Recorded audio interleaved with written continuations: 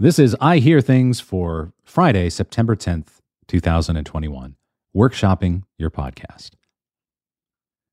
Well, today I celebrate one more year of continuous service on this planet. Yes, as I record this on September 10th, it's my birthday. As a present to myself, I got my site redesigned a little bit, mildly, not too spicy.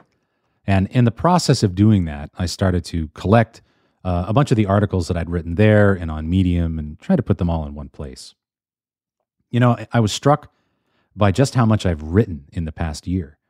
You know, when you're in the process of doing it, it never seems like a lot.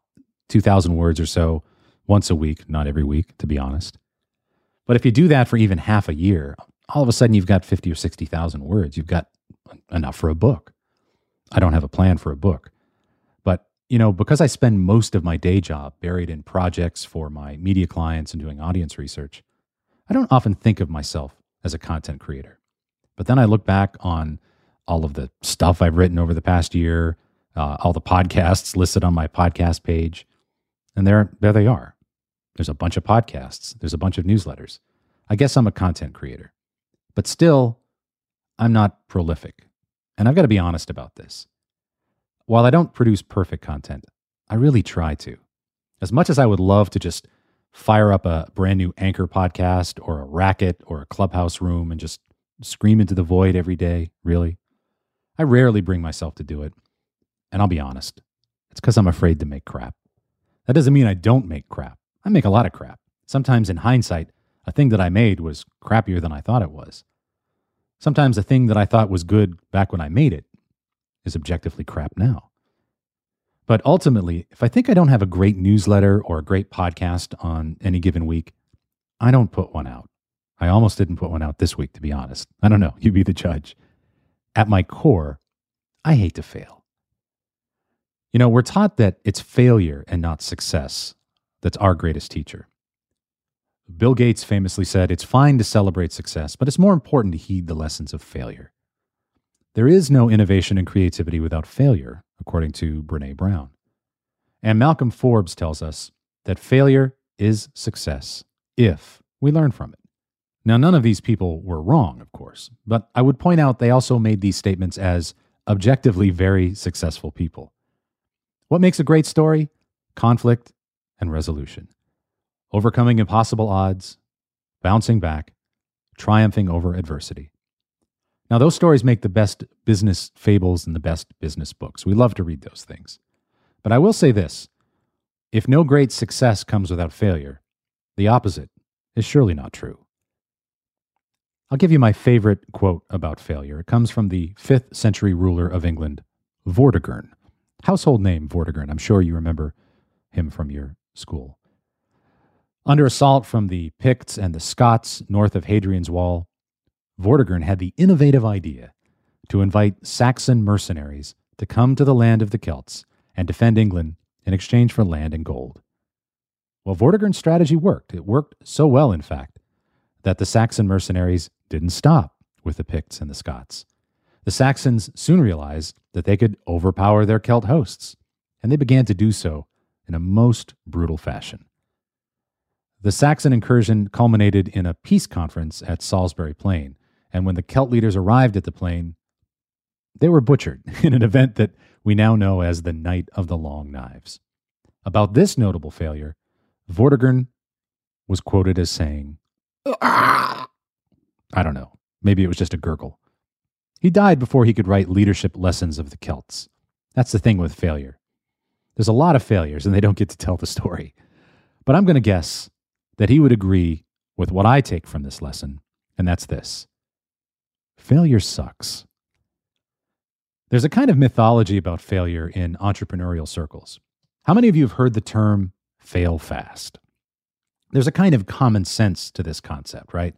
After all, if you have a chance of failing, well, you should figure out what the problem is sooner rather than later. If you can test and iterate quickly, you'll spend less time and therefore less money trying to figure out what doesn't work. And that way you can more rapidly get to what does work without significant sunk costs. John Crumboltz and Ryan Babineau took that term even further, and they wrote a whole book called Fail Fast, Fail Often, which adapts this thinking to life and to our choices in business. It's interesting to me how this term, fail fast, has been co-opted as a business term. Fail fast was originally a term used by computer programmers in a system called agile development. In agile development, a team of programmers engages in what's called a scrum for you rugby fans, which is a framework for a fast, incremental approach to writing code in a short period of time, testing to see what breaks, and then iterating it quickly. It's a great way for programmers to eat the elephant one bite at a time and make measurable progress on a large coding project. Now, this makes sense if you're a coder, right? You dash off some code, you watch it break, you fix it, you move on. But apply that logic to, let's say, running a restaurant. Okay, so pork sushi didn't really work and it made some people sick, but hey, at least we figured that out in the first week, right? Let's get back on the horse and get a new menu out there tomorrow. Look, if a piece of code fails, that coder doesn't lose their job. They go home, they drink some Mountain Dew, they play some Apex Legends, they come back the next day, and they fix it. That restaurateur, however, may not get that second chance. The influential author and speaker Seth Godin is a famous proponent of failing fast. He's been quoted as saying, "The person who fails the most wins."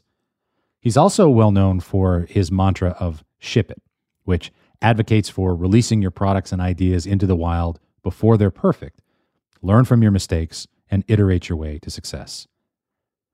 He wrote an article called The Truth About Shipping, and he wrote these lines, and I'll quote him exactly here. "Ship often. Ship lousy stuff, but ship. Ship constantly. Skip meetings, often. Skip them with impunity. Ship." Now, I agree with shipping and with making that your focus. It's really become a popular manifesto with startups. But I think it's a particularly dangerous one for podcasters. Now, here's what's right about it: the need to iterate. Any truly great product is the culmination of what the songwriter Frank Turner would call a tally of mistakes and successes, an ongoing series of continual improvements. Now, I think that's indisputable. The inventor Thomas Edison was once famously quoted as saying, "I have not failed, I've just found 10,000 ways it won't work." The inventor of the Dyson vacuum, James Dyson, built 5,127 prototypes of his bagless vacuum before he hit upon the one that worked. That's a crap ton of failure. And certainly, if you're going to fail that much, you are indeed going to want to fail fast. Now, those two stories, the stories of Edison and Dyson, are often cited by entrepreneurs as the very model of failing fast and the power of iteration. But I'll tell you, those stories are often misused, horribly, in the service of the fables of innovation. Let me tell you what neither Edison nor Dyson did on their path of failure. Ship it. Edison did not ship 9,999 crappy light bulbs. James Dyson did not ship 5,000 vacuums that sucked or didn't suck, as the case may be.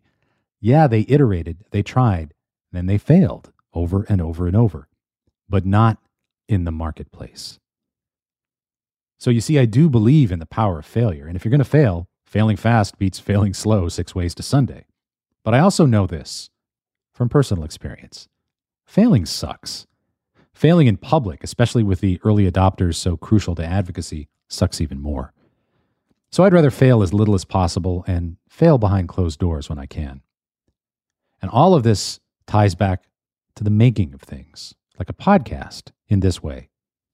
Go ahead and make your crappy first podcast. Make your crappy fifth podcast. Don't be afraid to fail. Do it over and over.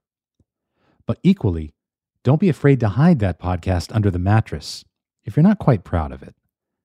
It only takes one bad experience with a Dyson vacuum for you to never consider buying a Dyson again. And it only takes one listen to a poor podcast to convince that listener that they don't need to listen to your stuff ever again. One of the most valuable resources you can have as a podcaster is that one friend. You know who it is. The one who doesn't care that much about podcasts, and the one who'll tell you the truth. Solicit their feedback, listen to it, and make a plan to address it. But here's the point that I wanted to drive to from the beginning. When I was a graduate student in literature, I was occasionally part of writers' workshops. And each week in a writer's workshop, you would take in some snippets of what you were working on for a piece of writing, a piece of creative writing, and you'd share them with the rest of your peers, and you'd get some critical feedback. Now, I can tell you, these workshops are humbling. Nobody likes to be told that your baby is ugly, and you hear that a lot in a good writer's workshop if it's constructive. But the reward for enduring those brutal truths is the potential to create something better, maybe even something great. The writer's workshop, it's a place to fail before you ship. Now, I think there's a place for the writer's workshop in podcasting as well. No, this is not $1 million idea. I don't have an app ready. All you really need is a few like-minded friends. But I think more podcasters would benefit from what writers have had for years, a safe space to preview their work before an audience of their peers before it's birthed to the world. For those of you creating a weekly show, maybe there are 3 or 4 other weekly podcasters you could join up with and form a common goal to make each other's next episode that week the best it can possibly be. Now, you don't have to take everyone's advice, but you do have to listen to it. It's all information. And in the often lonely and information-starved world of the podcaster, especially the solo podcaster, a podcaster's workshop might just make the difference between a good show and a great show. Ultimately, we're not always going to produce great work. This is not my greatest podcast. Last week's was probably better, but I'm at least proud of this one. But I'm going to start looking out for that workshop group for myself because I want to get better and I want a place to fail, but not in front of you. This is Tom Webster. Thanks for listening to I Hear Things for September 10th, 2021. I'll see you next week.